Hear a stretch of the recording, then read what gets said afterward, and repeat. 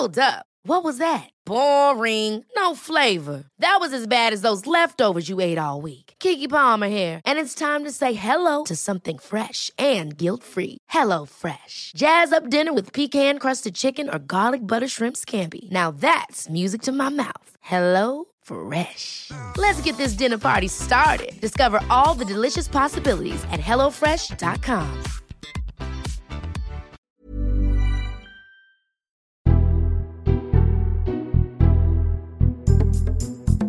And welcome to the Red Box Politics podcast in the Times. I'm Matt Chorley. Yes, the podcast continues, albeit with me trying to pull the string tight between the yoghurt cartons to make sure that we can speak to all of the guests that you would usually find on the Red Box podcast, trying to make sense of an increasingly senseless world. Before we get stuck into this week's episode, I just want to say a massive thank you to everyone who's been in touch in the last week or so about the podcast. You've all said very nice things, which it would be embarrassing to read them all out. But thank you to everyone who's posted comments on iTunes. We've been reading them all. It's been lovely. I'm glad that you're enjoying the podcast and we're bringing you a reason to be cheerful in amongst all of the doom and gloom. Hello to Jenny McCullough, Tom Barnaby and James Smith, who've all been in touch with ideas for the podcast. But a special hello to Half Woman, Half Mince Pie on Twitter, who not only said that the Reasons to Be Cheerful podcast cheered her up while cleaning the bathroom and realising that we were all going through the same thing, but she also recruited a new subscriber, Jan Bird, who is now signed up and subscribed. So welcome along. Thank you for joining us. And why not do the same thing? If you think you know someone who would enjoy listening to the Red Box podcast to help while away the hours of self-isolation at home, recommend it to them. Get them signed up. We've got lots of hopefully interesting plans for the next few weeks with extra episodes dropping as and when we can manage them. So don't miss them. Make sure you subscribe on iTunes, Spotify, wherever you listen, so you don't miss future episodes. Down to this week's episode then. Later, I'll speak to Rachel Sylvester about the political impact, as far as we can make it out, of what is happening right now. Now, I know that politics seems like a bit of a sideshow given the, everything that's going on, but everything we thought we knew about politics seems to have been thrown up in the air. And Rachel Sylvester will try and catch a few of those fragments and try to work out what it all means. But first, in this extraordinary week where Boris Johnson ordered a shutdown of Britain, we ask, how do you communicate in a crisis? There's been lots of criticism of the Prime Minister's handling of the PR comms, if you like, the mixed messages that have sometimes come out, as he's tried to ask the public what to do rather than tell them. So who better to give us some advice on how you communicate in a crisis like this than Alistair Campbell, former Director of Communications for Tony Blair in Downing Street. He was there throughout crises like foot and mouth, fuel protests, Kosovo, 9/11 and the wars in Iraq. And he'll give us some idea of what the public is really looking for in our darkest hour. Plus, James Johnson, who was Theresa May's pollster in Downing Street throughout the turbulent second half of her premiership. He's been looking at the way the public has been receiving the information from the government and those who are least likely to react to them. Alistair, first of all, and I know you're not naturally a fan of Boris Johnson, how do you think he has done so far in communicating with the public? I think very patchy, if I'm being frank. I think at the start, too slow, too flip, not taking it seriously enough. I think his briefings were the right thing to do, but I don't think he's done them terribly well. I think that the big thing in a crisis, you have to take the public into your confidence about the decisions that you're taking. I don't think he's really done that. It's been all a bit kind of, felt a bit like make it up as you go along. I thought his statement last night was better. I think finally giving a sense of the proper seriousness of what's going on. I think having a script made it a lot better. I read a piece the other day about Andrew Cuomo, governor of New York. I really, really do recommend that anybody who's involved in communications of this crisis watch his briefings. They are an absolute masterclass. Lots of detail, lots of fact. Boris Johnson doesn't seem to me to, if you're not giving the detail, it makes people feel you're not on top of it. And so I just like to see much more fact-based, more detail, less bluster, less homily. So let's just hope that last night was a bit of a turning point. How much of it do you think comes down to, and to say that a politician likes to be liked is a sort of statement of the bleeding obvious, but Boris Johnson in particular, his natural thing is he wants to go somewhere and wave around a fish or hang off a zip wire or whatever it might be. This is not really his thing. Actually, Theresa May was quite good at delivering bad news from a lectern, sticking to a script and delivering a line. look, certainly I think that, how he made his name, both as a journalist and as a politician, has been, to put it fairly politely, by, being a bit of a chancer. That is definitely not what is not needed. And funnily enough, last night I was sitting watching his statement with my partner Fiona, and she actually made the point you just made. She said, "God, Theresa May would do this so much better." So yeah, he's got to get into a different mode. I think he's found it difficult to go from campaign mode to government mode, and I think he's finding it difficult to go from government mode to crisis management mode. It's a very different thing, and you've got to stop worrying about. He's got to stop worrying about being liked. He's got to stop worrying about feeling he has to make people laugh and smile and all that. He's just got to be incredibly serious, incredibly focused. The only thing people want to see from the government at the moment is competence. Nothing else. Do they get the scale of the crisis? Do they know what needs to be done? Are they doing it? Are they explaining it to me in a way that I can understand it and that will make me change my behaviour? That's the only thing they need to think of. So there we are, James. Everyone wants to bring back your old boss. No, I didn't say that. They want to bring back my old boss. You do have a knack of being very scary sounding when doing these sort of things, which is obviously a sort of sense of what we need now. But I think I agree with Alistair, that Boris Johnson clearly needs to strike that serious note. And I think he did do that in the TV address last night. And it's worth just taking a step back for a moment and looking at the polling on this so far. Boris Johnson, big sort of boost in his ratings, big boost to Rishi Sunak's ratings as well. That is obviously soft, but at the moment, the public think that the government and the Prime Minister have a relatively good grip on it.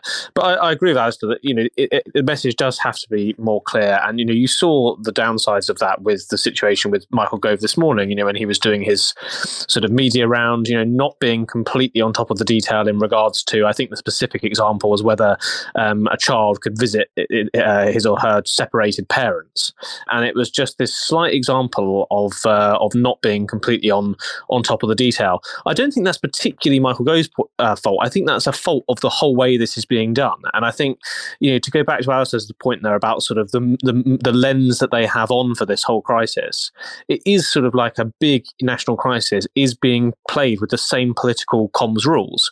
So, for example, a government minister goes on the TV in the morning, goes on the radio in the morning, and the result of that is actually that, the journalists try and pick holes in them, the government minister slips up, and the whole thing falls apart.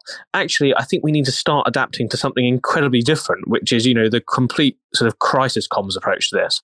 Get 2 or 3, selected individuals who are completely up to date and across the rules, get those up on media, and, really sort of a much more sort of a government comms strategy that reflects the level of government intervention that's happening, that is unprecedented and very direct. Is it fair, do you think, that part of the problem is that people say, well, why aren't you doing something? So they announce, well, we are now going to shut the pubs and the clubs and the restaurants, or whatever. And then there are obviously questions about what does that mean for takeaways? And it's fair enough, isn't it, in this situation, Alistair, to just say, well, we don't know yet. This is, and the point that James is making, what does this mean for people who are sharing custody? A bit of common sense and a bit of, just everyone try to stick to this as closely as you can. That's the big message, isn't it? And every time somebody says, oh, you've not thought that through, it's just sort of nitpicking at a time when we are in a national crisis, isn't it? Yeah, I'm not suggesting they sit down and sort of listen to all the nitpickers and follow Twitter and say, why didn't we think of that? I wrote a blog the other day. I made 20 points about things I thought they could do to improve the briefings. And one of the points I made is there's nothing wrong in a politician, including a prime minister, saying, I don't know the answer to that yet. There's nothing wrong in saying that. What you mustn't do, however, is go into any briefing on any policy announcement without having thought through every single question that's going to come at you. Now, that's not just their job. That's the job of the team that they're working with as well. I'm afraid that question that Michael Gove found a bit difficult this morning, that was a fairly obvious question. I'm not going to nitpick on this because I get just how difficult it is. But I totally agree with the point that James, one of the points I made in the blog I wrote was that they have to broaden the team on this. And, back in the day where we had some pretty heavy, difficult crises, as you say, nothing on a kind of global scale like this, but, whether it was foot and mouth or fuel protests or 9/11 or Kosovo, some of the really difficult kind of crises that we were involved in, we were blessed with a number of ministers. If I think of people like John Reid, Jack Cunningham, Margaret Beck, Beckett, Alan Milburn. We had a whole raft of ministers. You kept them involved in the discussion that was going on, but they weren't all the meetings necessarily, but they were like one layer out, and that you kept them fully briefed about everything. And they just had that capacity then to go out and field the media. Because I think if you're Matt Hancock at the moment, you've got a massive job. You're running the health service. Now, you've got to be part of the media team, but you mustn't be front and centre all the time, because otherwise you won't be able to do your job properly. I was going to say, that's been really striking, isn't it? That he's been doing the media, he's been in the House of Commons, while also supposedly fronting up the response, being in all the meetings. And that's a huge task. I said in the piece I wrote, a little bit like before the election, it was obvious that they had decided, whoever they are, but the team around Johnson had decided Rishi Sunak is somebody that we can trust to go out on the media the whole time and talk about anything. They need to find 4 or 5 of the less busy ministers, because Sunak's going to be incredibly busy now as well. Find 4 or 5 of the less busy ministers and develop them into being the team that they put up to deal with the media. Because the other thing about this is 24/7 across the media, but actually that is a fairly small part. The media stuff is a fairly small part of what the government should be doing in relation to this crisis. It's actually about the stuff at the moment is about masks, it's about ventilators, it's about intensive care beds, it's about getting supply lines sorted, it's about the really detailed policy stuff. And they should be doing that, explaining that, and it shouldn't always require the obvious ministers to be explaining that to the public. James, one of the really striking things in the polling that we've seen so far is that Boris Johnson's personal rating has actually gone up quite sharply. And Rishi Sunak, we were just discussing there, his personal rating, he's gone from basically nobody knowing who he is to everyone thinking he's marvellous. Who else, in the polling that you're doing, who else is it that you think could fit the bill to do the job that Alistair's talking about? Yeah, well, I think certainly, like you say, Boris Johnson, Rishi Sunak are up. Matt Hancock has seen a bit of a bump as well. I think, people have found that he's persuasive. I mean, look, there are people, across the cabinet who communicate, well with the public. Some perhaps not so much. People. Go on. Who goes down less well? That's what we really want to know. Well, certainly, people just want that sort of bit of force and direction. So actually, for all of the sort of media furore before this crisis kicked off, actually, Priti Patel, does come across quite well with the public on broadcast, as do people like Brandon Lewis and others. But I think the bigger issue here is that it also needs to be experts, and having those sort of that really clear address. The other thing I'd say about the polling, Matt, is that so I saw that Rishi Sunak was on 60% approval in the latest YouGov poll, and sort of I thought to myself, that that was the highest, that was the most popular politician since Blair in 1997. I went back and looked this morning. Actually, the next highest was Nick Clegg in the April 2010 TV debate. 2 days. who was up on 78%. So we should not assume that this popularity is going to last for no, and also, can I make a point here? I also don't think that the politicians should even worry about it. I totally agree. Yeah. During the crises that I talked about, I mean, people can believe this or not, but I promise you it's true. I did not even look at polling. And so, for example, when you were saying, go on, tell us who's not popular, I mean, the polling I've seen, I know that Michael Gove doesn't go down terribly well. However, I think he's actually, for all that he may have sort of slightly, misstepped this morning, I think actually he's somebody that I would say can be very effective as a sort of cross-government communicator, lifting the load for some of the others. One of the things that we always used to think about, I mean, I'll be absolutely frank, this is probably my fault, not nobody else's. I couldn't even tell you who the Welsh and Scottish secretaries are, but they become certainly when we were in power, the Scottish, the Welsh, the Northern Ireland secretaries, they become because they've got their job to do, but they're not necessarily right at the heart of the crisis. But they're affected by every single part of it.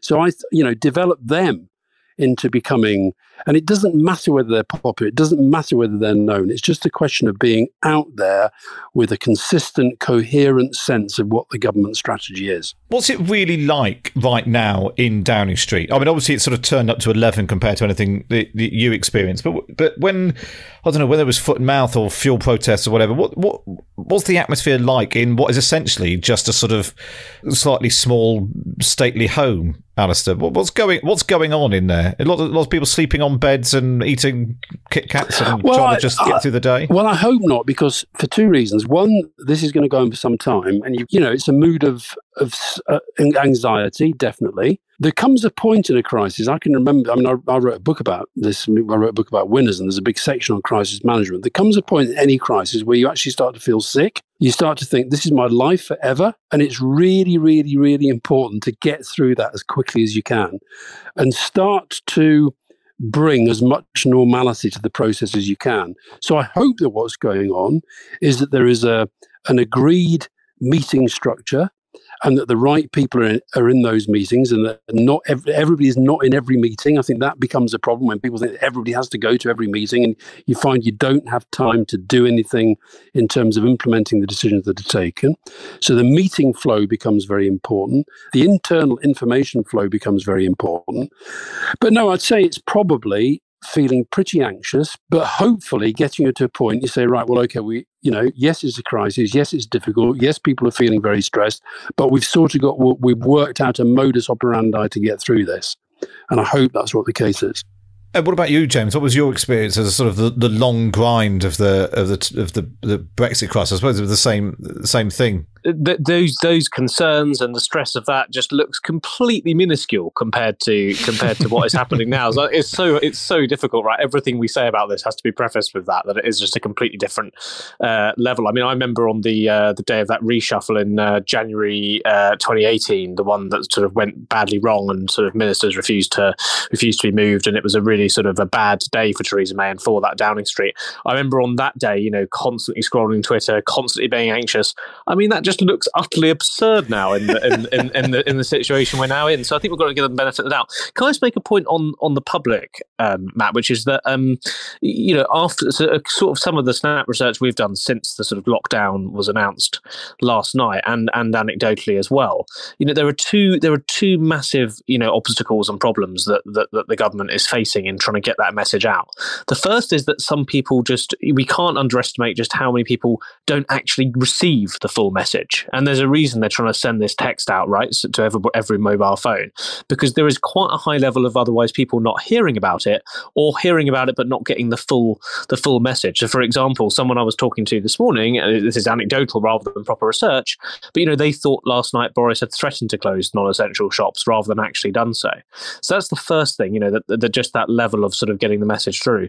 The second is, and I don't think this is out of ill intent. I think it's a mix of sort of human nature and living in a free society for our entire lives. But a lot of people's instinctive reaction is not to just say, okay, I'm going to follow the rules. It's, okay, what's a possible loophole? What's a way that I can, get round this? How can I still go out? How can I turn, this bit of non-essential business that I've had booked in for a month into something essential? So, these are the two massive, exactly. And these are the two massive challenges that the government has to face. So, unfortunately, my hunch on that is that they will try and encourage and they will try and enforce as much as possible. But the inevitability, I think, is that they will have to step up this lockdown even further to tackle those two things. And so just finally then, just to end on a slightly more upbeat or useful note, rather than talking about what a depressing time it is for everyone. Alistair, you've also written another blog on top 20 tips for looking after our mental health. We don't necessarily need to go through all 20, people can look them up, but how would you advise people to sustain themselves in what's going to be a pretty tough time? I had a bit of an insomniac night last night, and I got up in the middle of the night and I thought, well, I do know about depression and anxiety. I'll sort of write down, based on my experience, about, because I think mental health is going to become a massive issue for obvious reasons. I think loneliness is a problem already, and if you talk about people having to isolate themselves away for months, so I've just really talked about very basic things: trying to stay active, diet, sleep, exercise, incredibly important. Reading books, listening to music. It's interesting, James, talking about scrolling through Twitter. That is not a good way to keep on top of yourself, your mental health. I think, just dip in and out of the media. Don't sort of obsess with it the whole time. And I do think that actually, I've before this crisis started, I'd slightly, if anybody who follows me on social media knows I've become slightly obsessed about trees, and I'm posting these pictures of tree of the day. But I do think, think nature. And it's just it's amazing at the moment going around the place. I mean, I'm walking the dog this morning, and I saw three different leaflets that people had dropped on the floor, which were children who were putting their leaflets through doors to help other people. So that whole thing about helping other people, I think, actually is an amazing sort of way to kind of keep ourselves engaged.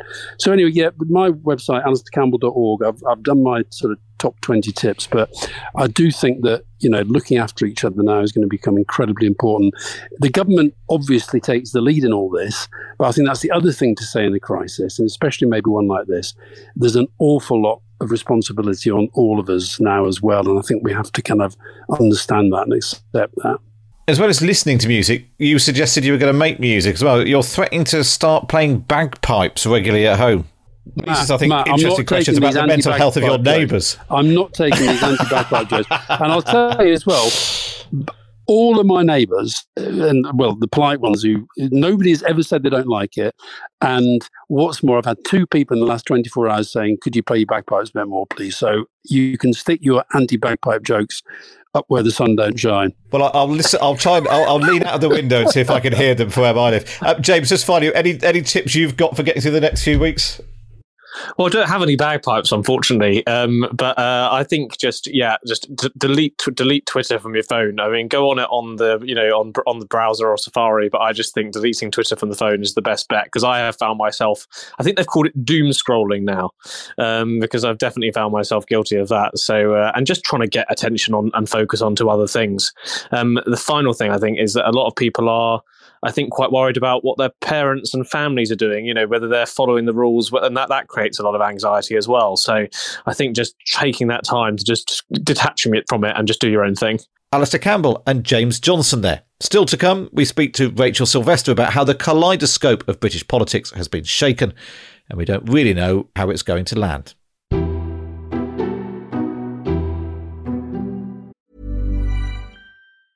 Ever catch yourself eating the same flavorless dinner 3 days in a row?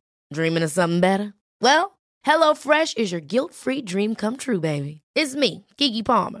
Let's wake up those taste buds with hot, juicy pecan-crusted chicken or garlic butter shrimp scampi. Hello Fresh. Stop dreaming of all the delicious possibilities and dig in at HelloFresh.com. Let's get this dinner party started.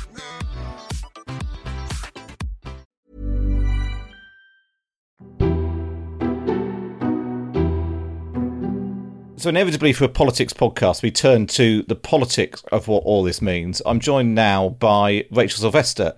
Rachel, I suppose first of all, I should ask you, how are you getting on with being in self-isolation? Well, there's a lot of indoor cricket going on in the corridor upstairs at the moment, and supposed homeschooling, which seems to involve quite a lot of breaks.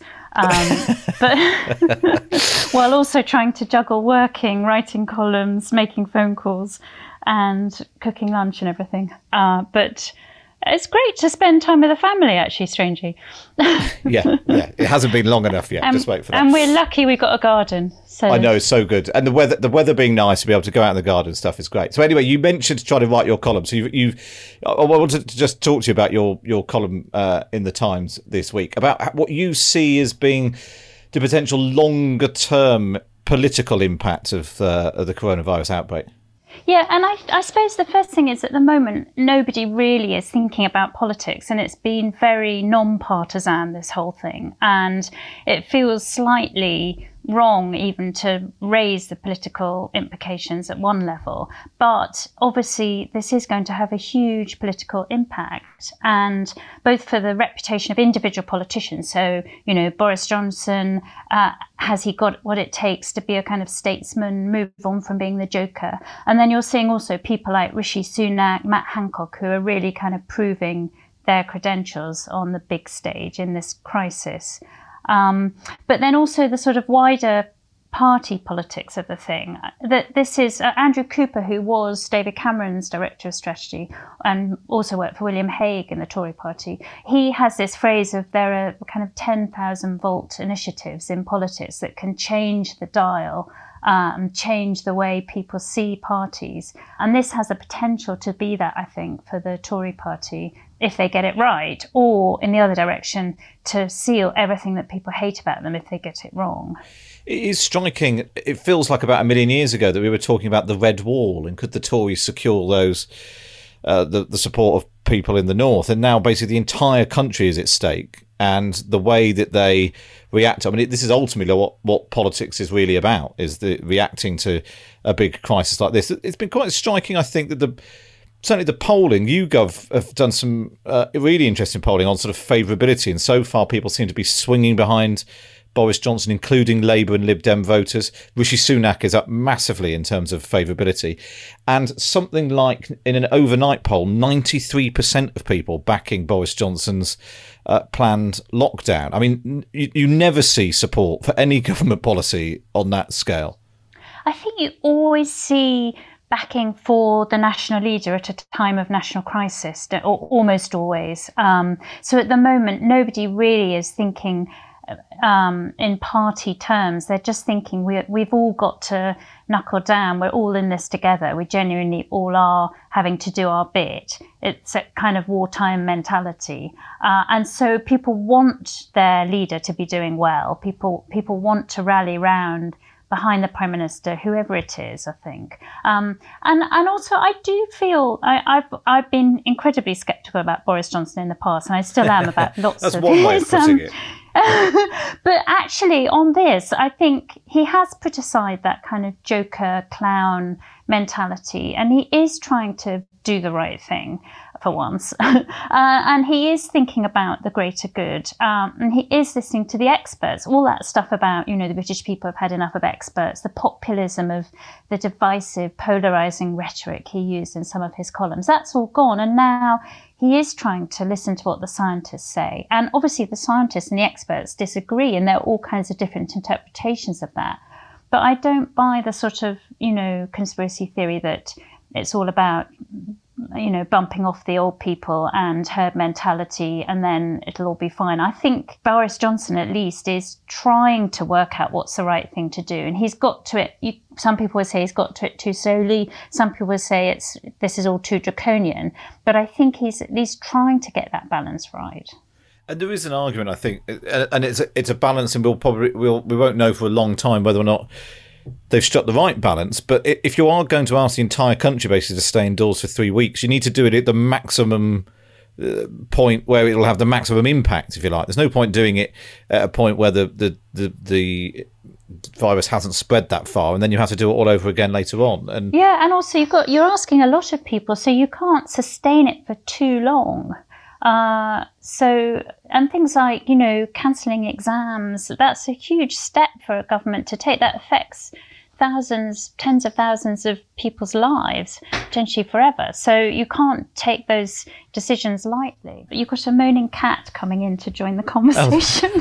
That's right, we can for that. Perils of home working. One of the other things that's really struck me is a sort of slight recalibration of who is important and who isn't. You were just saying there are experts now. Everyone is looking to the experts to try and help us out of this.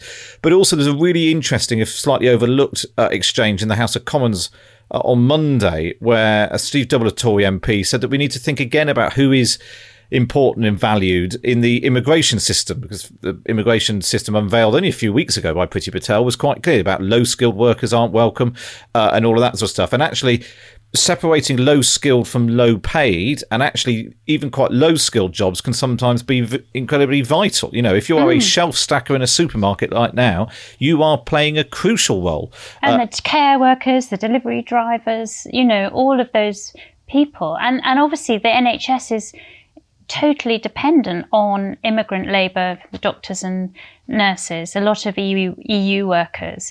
And I just wonder, I think I wonder whether public attitudes will change on those things, both on what you say, the value of work, what kind of work matters, and also the value of immigrants.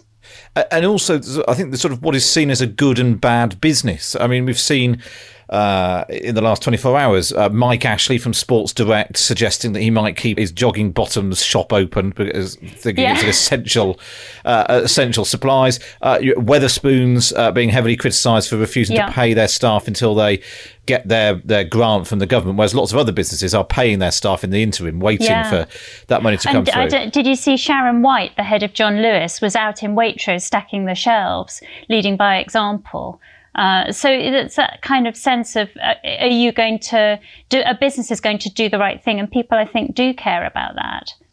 But I also think for politics, it's really fascinating that the Tory party has tried for a decade really to align itself with the NHS and prove that it cares and values the NHS. And now it really hasn't got a choice. It's got to, there's no more talk of efficiency savings. Now they're commandeering businesses to make ventilators, and it's the army are on hand to deliver protective gear, and it's anything to save the NHS at this stage. And in terms of their, it's too early in a way to think about brand, but in terms of their brand, I think they are potentially, if they really follow this through, they can prove that they are committed to the NHS. I was going to say, it's amazing that in the election campaign, only 4 months ago, there was a big discussion about, were the Tories going to flog off the NHS to Donald Trump in exchange for a Brexit trade deal, privatising the NHS as it is in America. And instead what we've seen is a Conservative Prime Minister commandeering private hospitals to bring them into the NHS, essentially, in this sort of great national effort. Yeah, exactly. And I do think there's a difference between how they're handling the pandemic and how they approached and are approaching Brexit. So still, the official line is we're going to have no extension of the transition period. We're leaving on 31st of December, whether or not there's a trade deal, all guns blazing, no flexibility, get lost experts. We're not going to publish the economic impact assessment. There's such a contrast. And I don't see how that can last in the end. That, I don't see how Brexit and the Brexit deadline can be the only thing that isn't affected by this virus. The Olympics delayed, music festivals being cancelled, schools closed, exams cancelled. Surely the Brexit deadline can't be the only thing affected, especially when I think Michel Barnier even has coronavirus and all the negotiations with the EU have been put on hold, rightly. And it seems amazing that we could be expecting businesses to gear up for whatever the new systems are in place discussing customs implications seems like a very old-fashioned thing to do in the new world. But the idea that the businesses which have basically been shut down can simultaneously be gearing up for a new world outside the EU seems extraordinary. In fact, it's not just Michel Barnier who's self-isolating. David Frost, his UK counterpart, is also apparently self-isolating as well. So, it seems impossible to see how the talks can go on. But they're still in that sort of ideological mindset when it comes to Europe, in a way they aren't when it comes to the virus. And if they want to sustain that sense that the Tory party is working in the national interests rather than in some narrow partisan interests, they've got to apply it across the board, I think. It was striking as well, I thought, in one of the press conferences, Boris Johnson was asked about it, and he said that Brexit was not a word that was being used in Downing Street a great deal these days. And I thought, wow, that is a huge about turn. Looking further ahead as well, and again, we are talking about politics because we're a politics podcast, not because we think politics is the preoccupation of the nation at the moment. But one of the points that you make in your column as well is that even if Boris Johnson gets through this, still with high public approval, still with the public thinking he'd done well, his great hero, Winston Churchill, has there's a warning in history for him that the victor isn't always rewarded. Yeah, exactly. So, Churchill famously won the war and then lost the election in 1945. And the Tories for years suffered after Black Wednesday. They were seen as, having let the country down. And Labour still really hasn't recovered its reputation from the 2008 economic crash. But the one thing I do think is interesting about this for Boris Johnson and the Conservative Party more generally is, do you remember Theresa May for ages tried to turn the Tories into the party of the workers, and it was all trying to rebrand. And then Boris Johnson has actually now said the government's going to pay 80% of people's wages to stop people being laid off. And if you're trying to put yourself on the side of employees as well as businesses, they've now proved with this huge dramatic gesture that that's the case. It's hard to say that they're a kind of hard right-wing government when they're in some ways more revolutionary than Jeremy Corbyn even dared to be. And that will have a sort of long-term impact potentially on public perceptions. And also, I suppose, in terms of what is feasible or realistic for the government to do. I mean, it doesn't seem that long ago we thought the idea of the government giving everyone free broadband was a sort of outlandishly silly ambition. Yes. Now it's whatever it takes to save businesses. It's literally a blank check.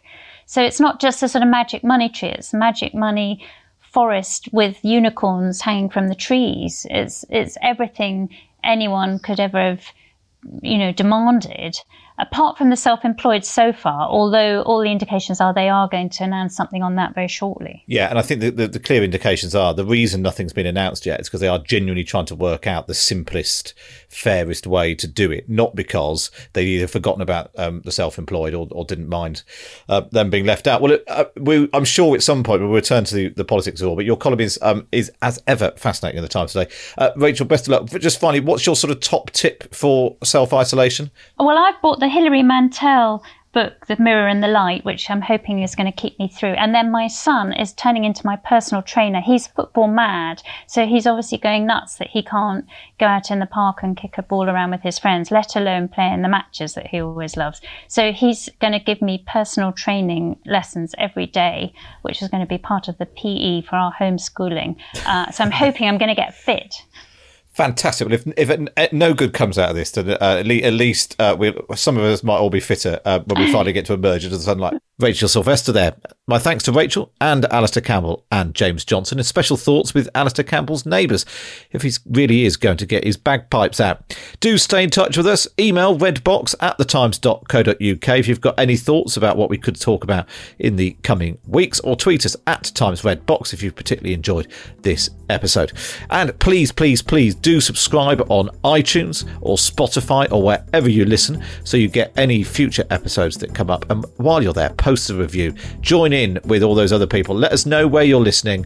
Let us know what you'd like us to talk about. Go on to Spotify or Apple and post reviews there.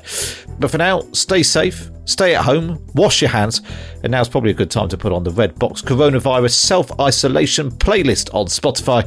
It's 30 hours long, and by the time you get to the end of that, there might be another Red Box episode that's come along. For now, from me, Matt Chorley, it's goodbye.